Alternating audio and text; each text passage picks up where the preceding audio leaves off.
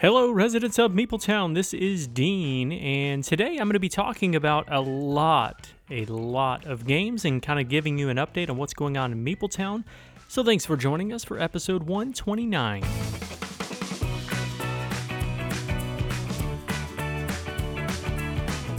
All right, Meepletown, we are back, and when I say we, I mean me, Dean. I am back. I'm flying solo again this week, and that is kind of purposeful because my schedule's just been a little bit hectic. I still have a few more people I want to get on here as guests before we move into the next era of Darren and Dean in Meepletown, but for the time being, I just had to go solo this week. There's just too much going on. It's hard for me to schedule and to be consistent with that. So hopefully we will make some changes with that in the weeks to come. Now, just so you have an idea, the goal once Darren starts is that we will be a weekly podcast, but until then it's a little more hit or miss. And so I haven't recorded in the last 2 weeks, although we did several weeks of every week podcast coming out.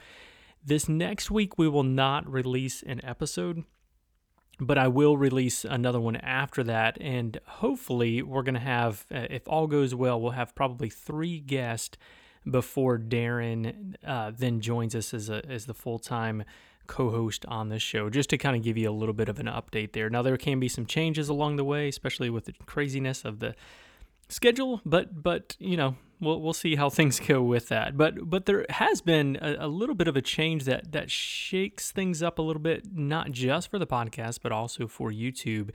And that's that there is no more Meepletown Studio. And that might not seem like that big of a deal, but for myself, recording, it has been really much better to use the studio than it has been to record at home, especially because we have a new puppy in our house, and he barks sometimes, and so it makes it a little more difficult. I am recording at home right now, but he is in bed, and so yeah, I think we'll be okay for the time being. But it does make things a little bit different, especially because I had hoped, and this is kind of moving into YouTube talk, but the hope is to do more videos on YouTube. If you subscribe to us on YouTube, which I hope you do, you're going to see that I'm dropping a bunch of videos, John and I's top 50. This is the top 50 that we actually recorded last year for the podcast, I think in August, and we've just had the videos sitting there, and I'm now getting around to getting that out, and that's probably going to clear out the rest of Meepletown videos. I might have one more in there, I can't remember. And so the hope was to record some more videos, and actually I went to record video and then realized, oh, there is no more studio here. And so now I have to figure out what to do about YouTube.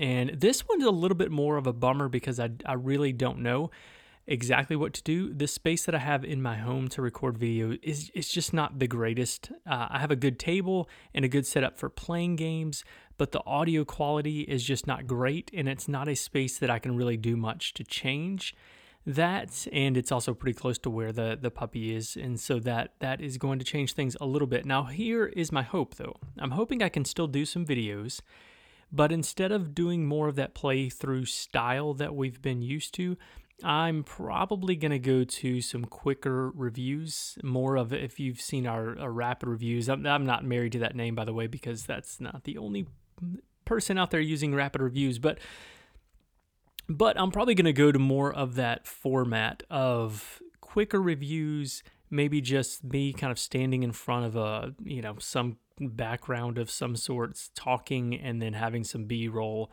footage, some pictures, and some cool shots in the background. That might be what I move to, but honestly, I didn't anticipate having to make a change, especially this quickly, and so I don't know what that's going to look like. I will try to go ahead and get out a couple of videos just to keep things going, but it doesn't necessarily mean that's going to be the format that I'm going to be married to in the future. But just want to throw that out there to you, and if you don't already subscribe to the YouTube channel, I highly encourage you to do that, especially if I start doing some of those short video reviews. A lot of you have talked about how you like when we do the quicker reviews and just talking through a lot more games, so that might be more your format for those of you who are looking for that.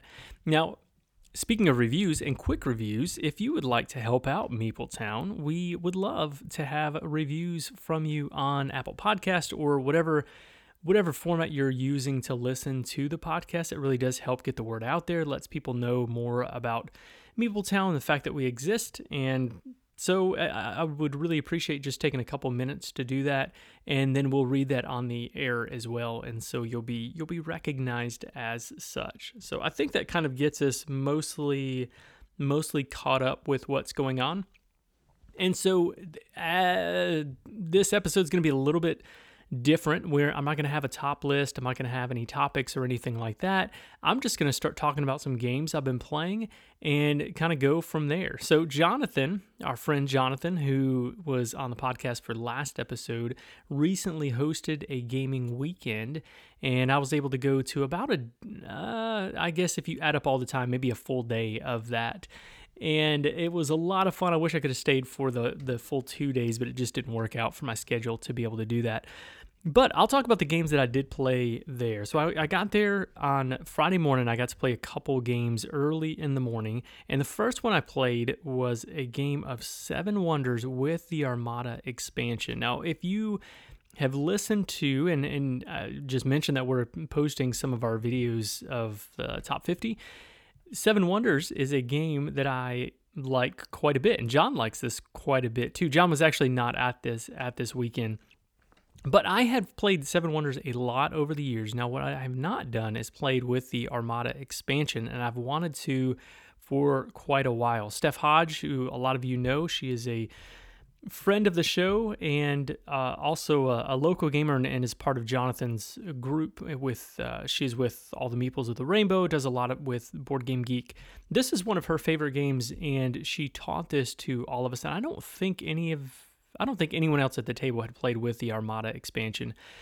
But the cool thing about this expansion is that it adds this board that has these tracks that you're moving up on. And if you know me, you know I like tracks and moving up on said tracks. You've got a red military track, a yellow track, the blue track, and a green track. And each one has a boat that's attached to it. And whenever you play a card that matches that color, you can pay a cost that's indicated on the board to be able to move up on whatever track that corresponds with the card that you're playing and the fee that you pay. So, for example, if I play a red card, I can pay whatever fee is attached to that. I move up on that track, and then it'll give me a bonus. Now, I like this expansion for a lot of reasons. One, because you're moving up tracks and doing really cool things there. And I use the player mat that actually went with the Armada. I don't know if there's multiple faction boards with Armada, but the one I played with, it helps you to move up on the track, and it also gives you more strength in those Armada battles. Now, outside of moving up the tracks, I really like the military aspect of this game. One thing that when you're looking at base Seven Wonders, not Seven Wonders Duel, but the regular Seven Wonders game, even with some of those first expansions, military is not always necessarily the most exciting route to go, depending on who you're playing with. But with the Armada, it adds in this extra element of these big Armada battles, these big sea battles that happen, and it's a separate strength attached to that, and I really enjoyed having that aspect, and it made me want to play more red military cards and kind of lean into that a little bit more. And there's also some cards that will come out that make you want to be involved in more battles as well, or have the military strength and then also be involved in more battles. Seven Wonders, great game as it is. Always play with cities, always play with the Leaders expansion. We played with both of those as well. But Armada might be my favorite expansion now. I've not played Edifice, the new one that just came out, but I've played with, I believe, all the other expansions for this game, and Armada is just so cool. I love it so much. I cannot believe it's been this long that I'm just now getting a chance to play it. It's been out for several years now. I don't have a copy of this yet, but I anticipate I will pick this one up. And then I wouldn't play with this every time. You need to play with people who are experienced with the game, who know it. We played with somebody who didn't know the game that well, and it did slow it up a little bit. But overall, I feel like it was still a quick experience. Highly recommend Seven Wonders Armada. Just Seven Wonders in general, if you haven't checked this one out. And it was also the new version with the cool fancy foil cards, and I like that quite a bit too. So anyway, that's Seven Wonders with the Armada expansion. Then after we did that, I didn't have a whole lot of time because I had to be somewhere, but I got to play a couple games of No Thanks. No Thanks is a game where you're flipping over a card and you're deciding whether or not you want to take that card or you want to put one of your tokens on that, and eventually somebody's going to take the card and gain the tokens that are on top of that. The tokens are going to be worth points. The card values that you take are going to be worth negative points. So you're going to end up with negative points at the end of the game, most likely. I mean, you can get positive points, but I don't think that happened at all in the games that we played. It's a really, really simple game. Oh, I didn't mention the most important part. So you also get runs of these cards. So let's say I take an 11. Well, that's worth negative 11 points at the end of the game. But if I later on get the 12, then that 12 doesn't count as any points because it's part of a run of numbers, and it's the highest number, so you're not going to count that one. So let's say I get 11, 12, 13, 14, 15. I'm only going to get negative 11 points. All those other ones don't count. And so you're trying to get the ones that benefit you, but there's also a push your luck element of this. So if I have the number 35, or I don't remember what it goes through, maybe 33 is what it goes through. Let's say I have the number 35. Yeah, it is 35. Let's say I have the number 33, and I would put one of my tokens on there. Let's say a 34 comes out, If I have the 33, 34 comes out there, and no one else has higher numbers. So nobody wants that card except me because it doesn't really hurt me to take that card. But what I will do is put tokens on there because those are positive points, and I'll force other players to put positive points on there. But the push your luck element is eventually, if somebody runs out, they're going to have to take that card. And so you want to make sure that you can run somebody out as much as you can without them losing all their tokens and having to take the card because it's a card that you really want. And the cool thing is you might think, well, just take all the lower cards. Don't worry about the high cards. But there's an element where, in fact, the first game that we played, the person who won is the one that had all the high cards. And I had pretty low cards, and I came close to winning, but it was still, I like that. I like that aspect that you could still go the high route and do well. This game's been out for a minute. Came out in 2004, so almost 20 years. And this one still holds up. I've owned this one for a while, but honestly, I haven't played it in probably 8, 9, 10 years. It's been a long time. But I've held on to it, and I'm glad I did because now it makes me want to get this one out a little bit more. That is No Thanks. I do recommend that one as well. It's a quick game, quick filler game. Again, 20-minute game, 15, 20 minutes, something like that. And it was a big hit with everyone at the table, especially because there were several that hadn't played it before. Next up, I left that day, came back the next day, and first thing, bright and early in the morning, we wanted to teach our friend Neil Blood Rage, which is my all-time favorite game. So anytime somebody asks me to play Blood Rage, I will say, yes, thank you. I would love to play Blood Rage. And so we got to the table, played a 3-player version of this, which is not my favorite. I don't love the 3-player version as much as playing with 4 or even 5, because you can always gang up on somebody. Blood Rage, if you don't remember, don't know anything about this game, you're drafting cards, and with those cards, you're going to play them, and they're going to give you monsters, they're going to give you battle points, they're going to give you quests to be able to get points, and lots of different things. Ultimately, this is an area control game after you take those cards, but there's so much tension in the timing of when to play those cards, when to put characters out on the board, your warriors, or what characters to put out there. You have to manage your rage, which is the currency in the game. And so once you run out of currency, you can't do anything else for that round. So you need to make sure that you can do all the things that you need to do before that round ends. Obviously, I love this game. I did win this game. I did want to make a note of that because I don't usually win this game, and honestly, I don't usually win games against Jonathan in general, so that felt really good to be able to do that. But I went a little bit low-key strategy on this one, which is the strategy where you are throwing battles so that you can gain some points. And so early on, what I did is I had the points that I had the card that gave me the upgrade that gave me points for having my ship destroyed, and so I was able to do that and gain a lot of points throughout the game, and that paid off for me. But really love this one. Obviously, always ready to play it. I wouldn't have minded putting some of the new expansion characters in there. It's been a minute since I've played them, and that new expansion box that I have that came out a couple years ago, I actually haven't played any of the pieces for that, so I probably should have brought that over, but I don't have that one painted up, so I'm going to have to paint that up before I get it to the table next time. But that's Blood Rage, obviously my favorite game of all time, so I love it. Then after that, a game that I had been wanting to play for a while.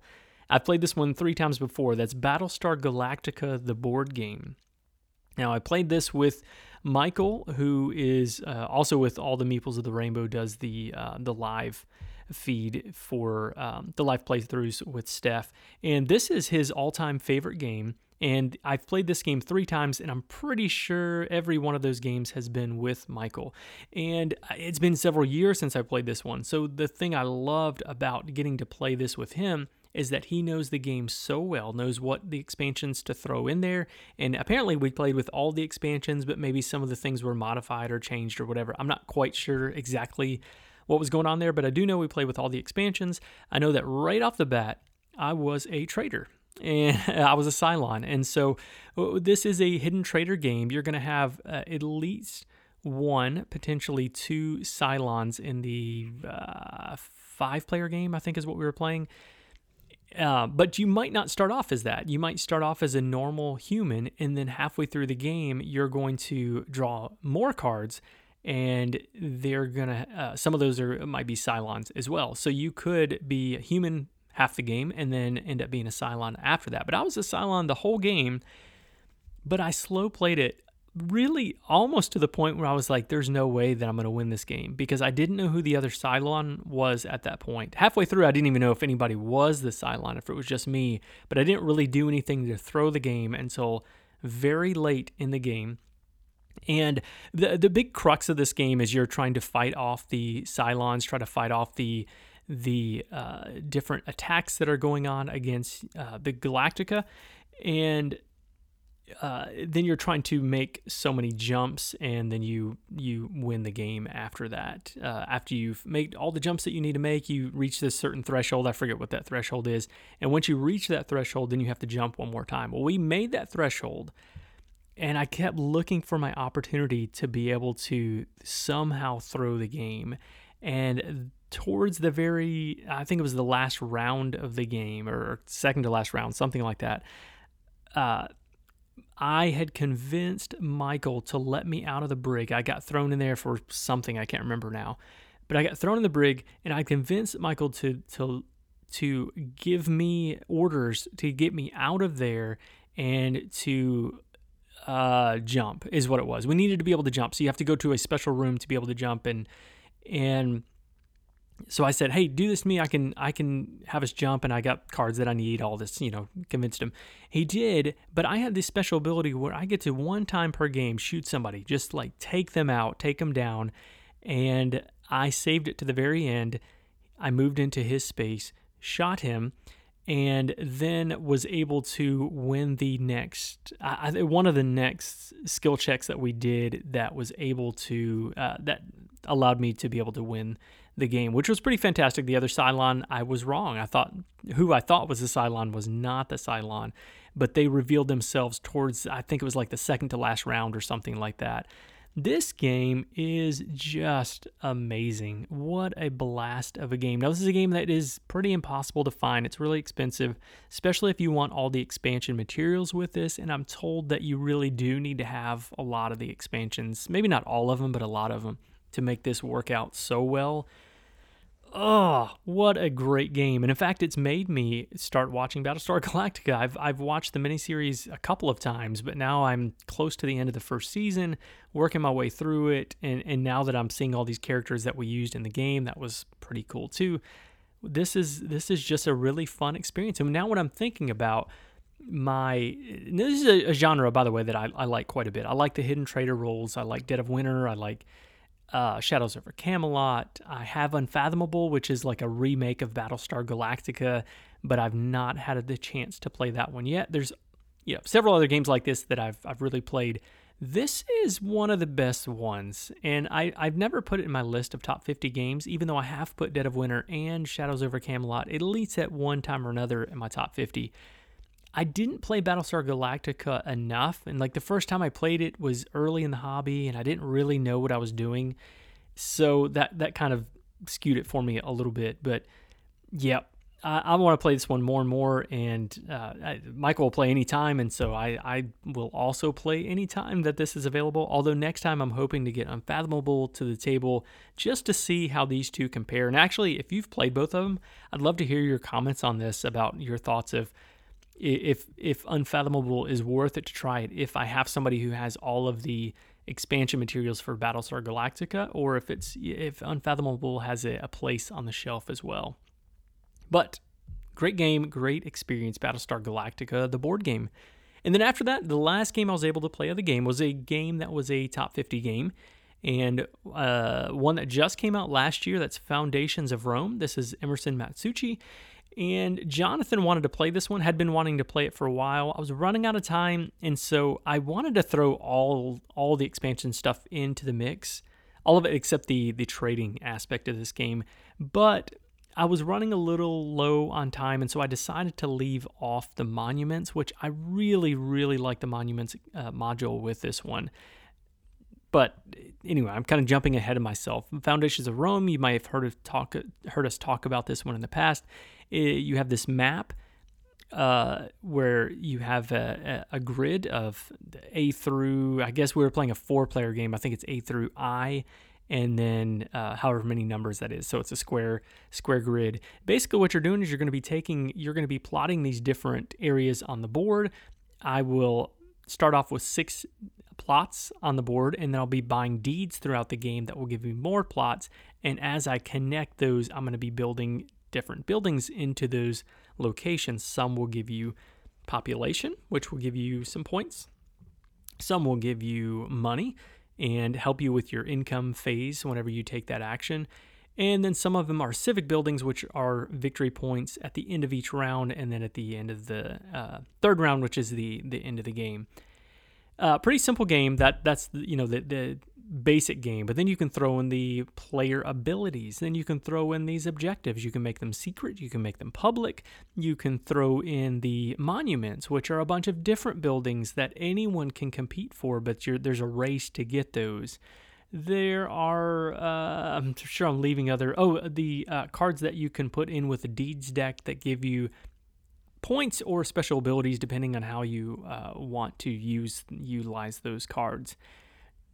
Obviously, I love this game because it was a top game of 2022. I think it was like my second or third favorite game, and it did not disappoint. I still would rather play with monuments, but again, running low on time. The thing I really liked about this, I don't know if I had played it a 4-player game. I think I'd only played it 2 and 3 in the past, and then you can play this one up to 5 with that expansion. But the thing I like about this is how quick the turns go, because you're only doing one thing. You're either buying a deed, you're building a building, which doesn't cost anything. It's just moving a building out into those plots that you have, or you can take income. That's it. And so the turns are really snappy, just a lot of fun. I think everyone had a good time with this one, and I'm excited when the expansion materials come out for this one, just to see what else this one offers, because it's just, with the base game, it's really simple, pretty light game, but then you add everything else in and it becomes thinkier, but still really fast. So I love that when games can do that. So that was the last game that I played. It was Foundations of Rome.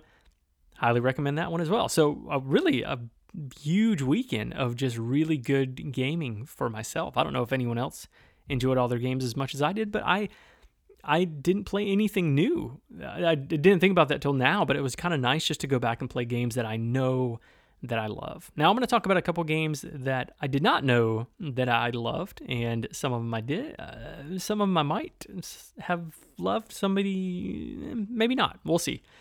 First one I'm going to talk about is a game that actually Steph Hodge wrote about in her blog, and it got me really excited, so I want to check this one out, and that's Dungeons & Dragons Dungeon Scrawlers Heroes of Undermountain. That's the entire name of it, but it's Dungeon Scrawlers, basically. And there's this one that came out in 2021. There's a new standalone expansion that's going to be coming out this year that I feel pretty confident that I'm going to pick up because my family really enjoys this one. This is a real-time game where you're going to be scribbling on a board. You've got a dry erase marker.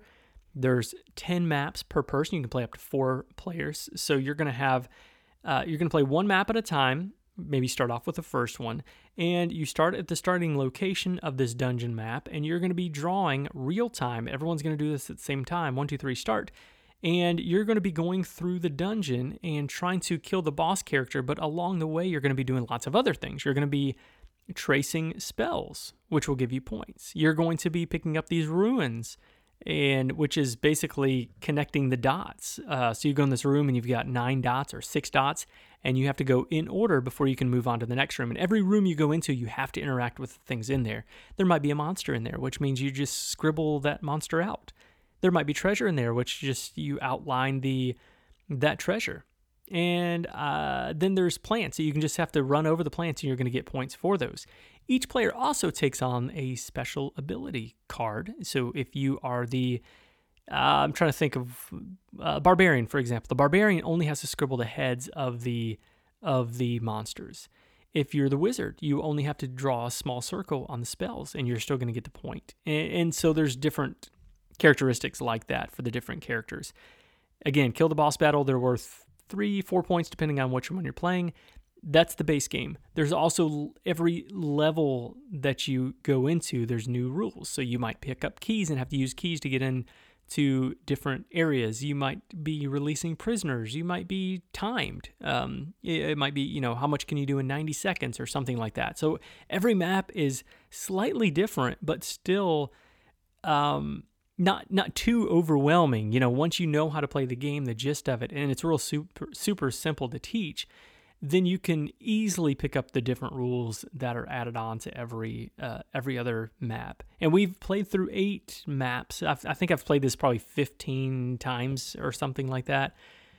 Big hit with my family. I've got a 7-year-old boy and an 11-year-old boy, and we had to drive like 45 minutes the other day, and they said, "Hey, Dad, can we bring Dungeon Scrawlers and play in the back seat?" And they did. They played for probably half the trip in the back seat. And so, big hit. We've played this a lot, and I really look forward to seeing what else the new standalone expansions do. It gave me these feels. When I was a kid, I used to draw maps.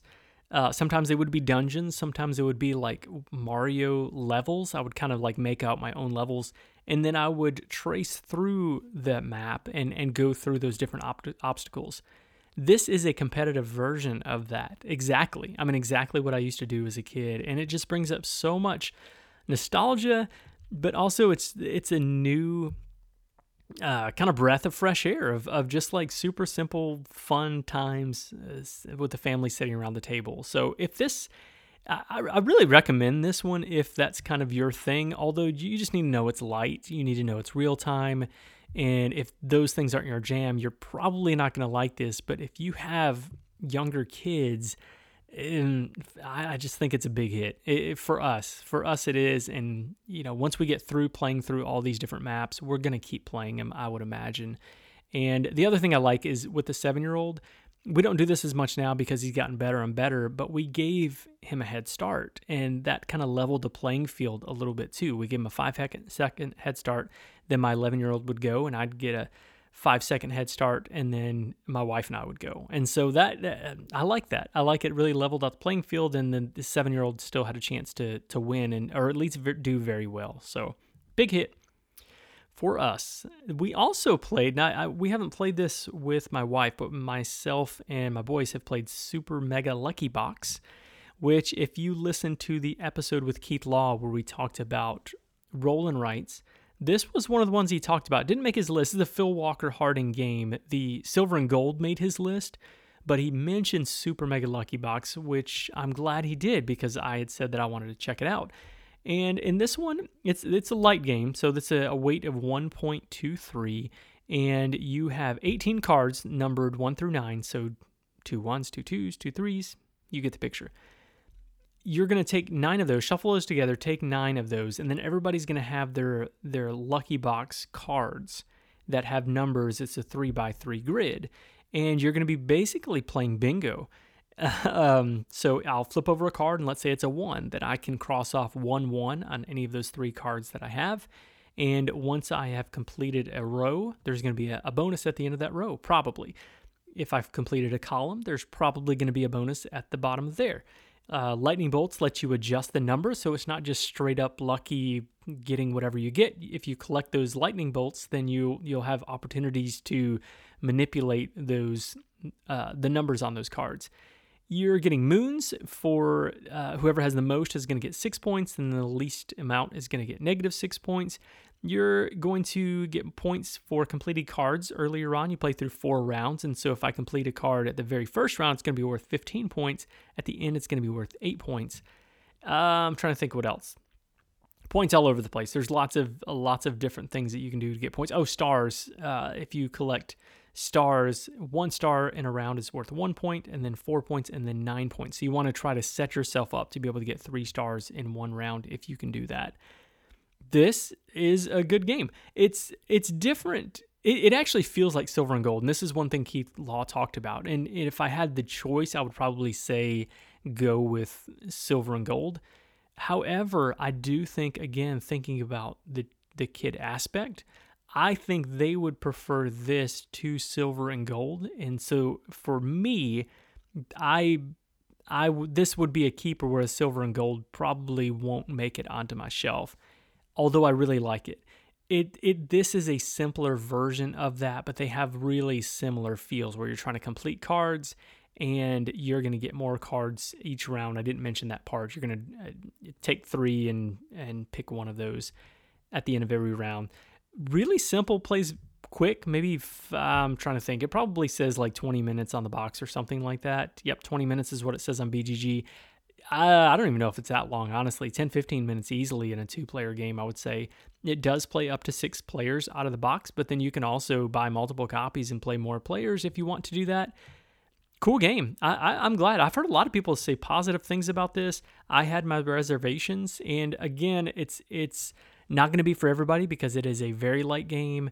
It's bingo, although you can manipulate the cards in this. There is obviously luck. The name of it is Super Mega Lucky Box, but I still think it's fun, and it's gonna stay on the shelf because my family loves it. Also got to play a game from Pencil First Games. This is a game they sent us called Delicious, and this is by Eduardo Boroff and Steve Finn, who I think I've reviewed almost everything that Steve Finn's done at this point. Not everything, but a lot of things that he's done. Delicious is a roll and write game as well. Flip and write game. Super Mega Lucky Box is also flip and write. Delicious is a little bit unique, and I would say it's not punishing. It's not a punishing game, but it does really make you, it forces you to make difficult decisions, and it kind of forces your hand in how you play the game. Let me explain how this works. So basically, you're going to have 2 cards that are going to flip over every round, and they're going to be vegetables. They're also going to have a little symbol in the bottom right-hand corner showing you whether a tool goes on there or a fruit goes on there. So you'll draw out of the bag a token to go on there. If it's a tool, you'll put it on the tool side. If it's a fruit, on the fruit side.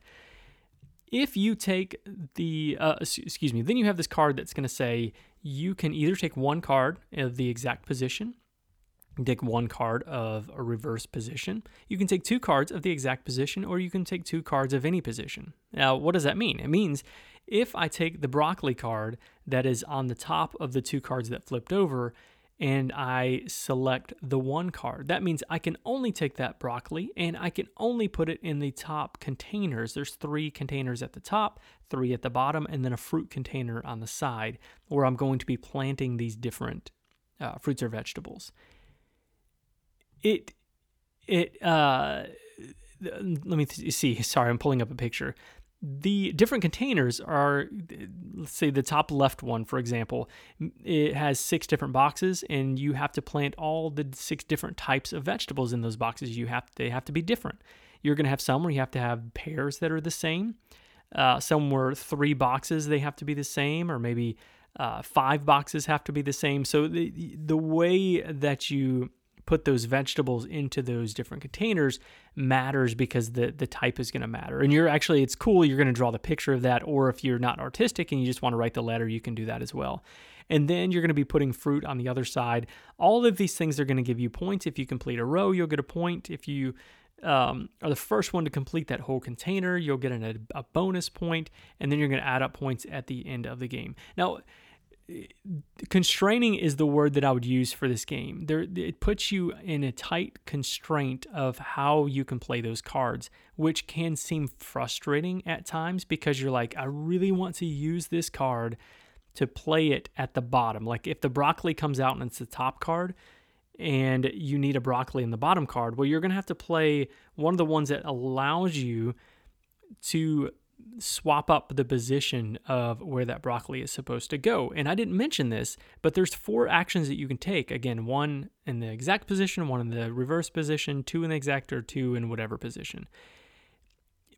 But you only get so many times to do each of those. And that's where the constraint really comes in. I'm sorry, I'm trying to pull up the card here to show you how many times you can do that. I think it's like 3 times that you can do the one card, something like that. And so once I've used this 3 times, I can't do it anymore. And so you're trying to balance out how you're going to play those cards. And so you do have this tight constraint, and it feels stressful is not the right word because it's a fun game, but it's constraining. I don't know how else to say it, but it constrains the actions that you can take. And it feels really, really tight.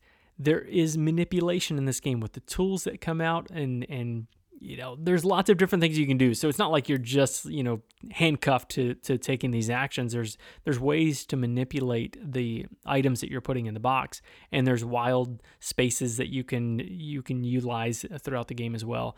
This is a cool game, and it wouldn't have made like my top list of roll and rights or flip and right games, but I do see the appeal, and I think there's going to be a lot of people who do like this, that really like tighter games and want to feel really thinky in a not super difficult game. It's going to take you a minute for your head to wrap around how to take these actions, but overall it's a pretty simple game.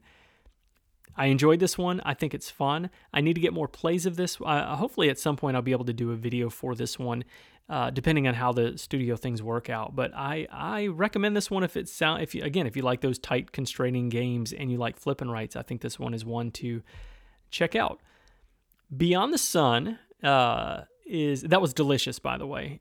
Beyond the Sun, I'm going to talk about a few solo games before I wrap things up.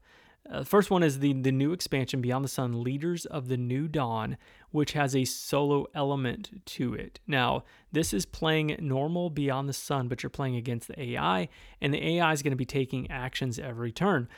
They start off with these different cards, and then as you are revealing and discovering these new technologies, they're going to be gaining new cards into their deck, which allows them to take different actions, putting ships out, allowing them to expand and discover new technology, yada, yada, yada. And so they also have this track, and once that track reaches the end, their disc, basically it's a track with, I think, 13 of their disc on there. And, normally in this game, you're taking disc off and they're going onto the planets, they're going onto your board. The same kind of works for the AI in this game. They're going to be taking disc off this to put on planets, and some are just going to be discarded at different times throughout the game. But that is kind of the gist of it. There's a new technology deck. Again, once a technology has been discovered, they'll take one of the cards from that location. It's going to go into their deck of actions that they take, and so that kind of ramps up the game a little bit. But there's also the event things that happen at those locations. There will be an event that will happen if they discover the technology. It's a bad thing for you.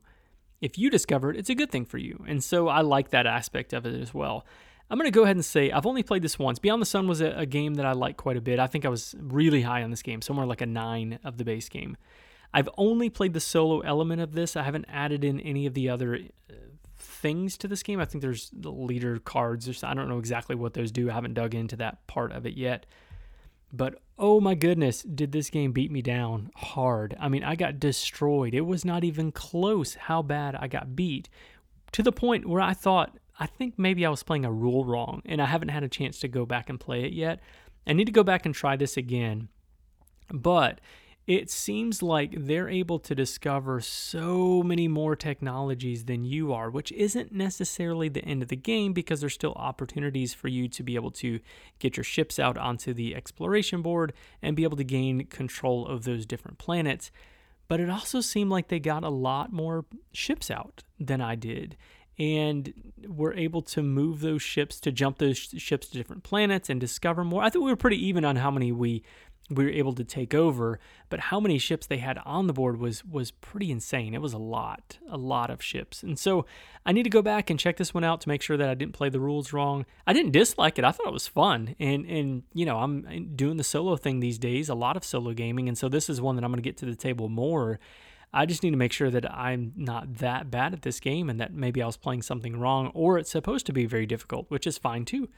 I like a good challenge in a solo game. In my experience, my only experience of this one is it is quite the challenge. So again, looking forward to checking out more of the expansion, not just the solo piece, but the other cards that are involved in. Well, I didn't mix in any of that stuff. I just wanted to make sure that I get a good grasp of how the solo works. So anyway, if you love Beyond the Sun and you like solo games, probably one you're going to want to check out. Maybe not. Maybe you don't like to get beat down. I don't know. And again, maybe I was playing this one wrong, but it was tough. It was tough. Got to get this one back to the table. And then finally, I got to play two more. One is After the Empire. By the way, that other one, again, Beyond the Sun, Leaders of the New Dawn, solo element. I got to play After the Empire, and After the Empire is a game where you are trying to build up your castle, and literally you have a castle on your player board. Everyone has their own player board with their own castle.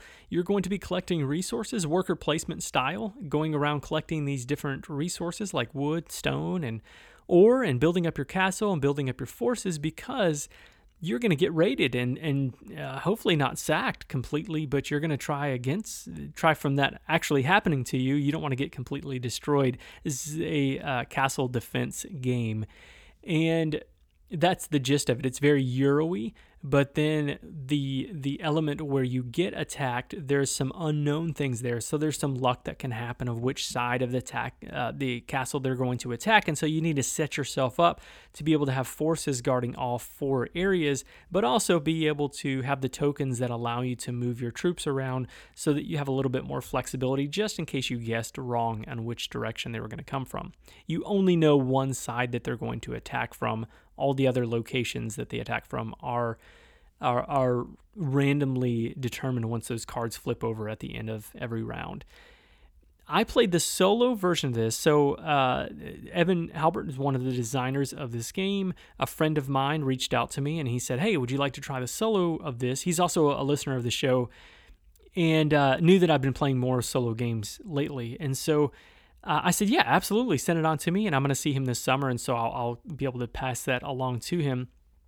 But one thing that I've mentioned this before when I did the solo episode, and that's that if I'm doing a solo version of a game, I want not a lot of upkeep. I want the game to be exactly the way that I would normally play it, except add a small element of an AI or just like, trying to get the best points, whatever that is. I just don't want a lot of upkeep. After the Empire, you flip a card over. You're playing against Ivar the Worst, I think is what it is. I just have the rules here, but I set them away. I put them away. Yeah, I think it's Ivar the Worst. And he has a deck of cards that you're going to be flipping over, and starts off with level 1, and then they get to level 2 later on in the game. And that's just going to determine where you're going to put their meeples out onto the board. It's going to be blocking spots. That's really kind of the gist of how that works. And they're also going to be gaining and losing money based on what the card says to do. And whoever has the most money at the end of the game is going to be the winner. But you're having to spend money when you take these different locations and buying cards and buying stuff, troops, and all that stuff. So you want to be very efficient in this game. Anyway, Ivar, you flip over the card, block a spot, and then at the end of the round, it determines whether or not they're going to get sacked, and then how much gold that they're going to get each round. They're going to keep moving up and up and up. Hopefully you're getting more and more gold. and there's ways for them to get sacked, and then you flip over their card at the end of the game to show how much stuff they have. Compare that to their objective cards and your objective cards that you've been picking up throughout the game, and whoever has the most money is going to be the winner. Now, I did win this one, barely. I've only played this one once, and I will get this one to the table. After the Empire was a top 10 game for me in 2021. I don't remember exactly where that fell, somewhere around 8 or 9 or 10, something like that. But this solo it's what I wanted, honestly, because I don't have a lot of people that I can play this with. John liked this game, but I don't think that he and I will play this very often. We're not playing minigames at all together anyway, but not one that he's like clamoring to play.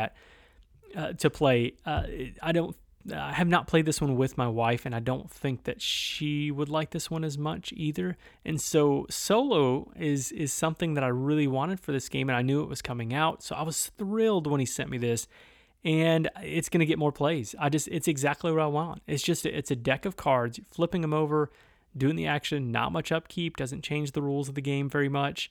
Super simple one-page rule book. Highly recommend this one. If you like this game, you like solo gaming, for me, it's a no-brainer. Whenever I'm able to pick this one up, I will, because it's my jam. It's my jam for this kind of game.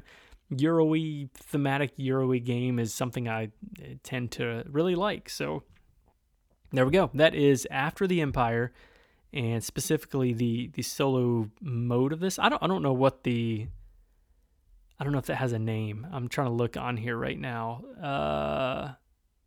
Yeah, I apologize. I'm not sure what this is called, but it is the solo expansion for After the Empire. The last one I'm going to talk about is a game that I had been waiting for a long time. When John was on the show, we talked about how much I would be excited about this one. That is Masters of the Universe, the board game Clash for Eternia. This one says it was a 2022 release, but it actually did just release this year. I got my copy maybe a month ago, something like that. Painted it up, got it to the table, playing AI. I plan on playing this with my family. We just haven't had a chance to play it. We've been playing Dungeon Scrawlers too much. And so playing against AI was helpful for me learning kind of the gist of the rules, because I play everything that I need to do, and then I have to flip over a card for the AI, which is pretty simple. Not as simple as After the Empire, but it is fairly simple and mostly the same way that you would play the normal game. But this is a one versus minigame normally. So in this case, I was taking on the heroes, and then I was playing against the controller, which was also 3 evil characters. And the scenario that we were playing, I don't remember which one it was. I think it was the second one in the rule book. But basically, you're going around, you have to destroy each other. Whoever gets 5 points first, you get a point for every character that you destroy. And that's really the only way you get points with the AI, because there's also these points that you can claim by taking actions on those different locations. But in the AI version of this, the solo version of this game, you don't actually have those points. Those objective points. You're only going to be getting points for destroying the other characters. I did win this one. Won by 1 point. It was 5-4. And had I not won on the turn that I won, I would probably have lost the next round, because some of the cards in the AI's deck that they flip over are just brutal. And right before I won the game, they had flipped over one of those super brutal cards. And most of my characters had pretty high health up until that point. And then once we flipped that card over, it really, it destroyed me quite a bit. So I don't know if I have a full-on review of this one yet. Again, this is one AI version of the game. It's a pretty, how do I say this? It's a pretty simple game mechanically. I guess it's a 2.33 weight that's on BGG. That might change since it's still fairly new. The rule book was not my favorite, and I'm going to have to do some searching, probably look at some FAQs, some things I was a little bit uncertain about in the rules. Did not think it was laid out very well. So that part wasn't my favorite, but the game was still pretty simple. And I knew what it was, like going into it. That's actually what I wanted, something simple I could play with my boys. I'm looking forward to getting more of the expansion stuff painted up and getting more of that to the table. But as it is, I think this was a fun experience. I'm looking forward to playing some of the other scenarios, trying out the other characters. And I love the aspect where you're leveling up your characters every time you move up on this this track. I forget what that track's called, but the score point. So every time I moved up on there, not every time, but you reach these thresholds. And when you reach the threshold, like the green threshold, for example, then all of the characters that you have will take one of the green cards that they have and put it out on your board. Now you have a new ability. And so as the game goes on, the game progresses, you're going to get these bigger and bigger abilities, but you have to manage that with your power, which is your currency.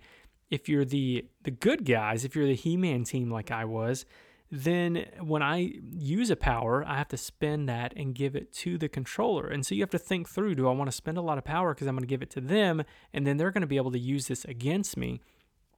I like that balance of it. And some of the things I've read is that doesn't necessarily matter that much, that they usually end up having a lot of that power anyway.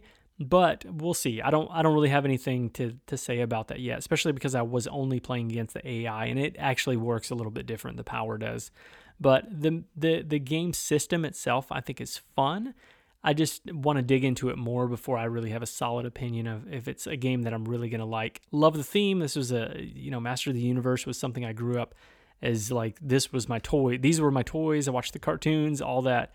And so I loved it growing up. I just look forward to digging this a little bit more. Maybe I can get my kids to watch the cartoon and then they can get super pumped about this one. But as it is, they saw the painting and they want to get it to the table. So, but I don't know. I don't know what to say about that one. Yes, it was fun. I had a good time. We'll see. I will hold my opinion until a future time. But that's it. I've played other games. There's lots of other games that I've played, but those are the ones that I felt like I really wanted to talk about. Again, no podcast next week, but in 2 weeks we'll be back. Hopefully we'll be back with one of our guests. And then in the not too distant future, Darren's going to be joining us again. So again, make sure to leave a review. If you'd like to support us on Patreon, you're welcome to do that as well. You can see all this in the show notes and buy me a coffee, all of that information if you would like to donate to Meepletown to keep us going. That is helpful. Otherwise, if you just want to connect with us on social media, you can go to Meepletown Games on Twitter, Instagram, and Facebook. I'm posting mostly just like some gameplay video, or not videos, but pictures on there, some painting jobs that I've done, that sort of thing. So check that out. You can also reach out to us on the Guild 3407 and email us meepletowngames@gmail.com. And until next time, thanks for coming down to Meepletown.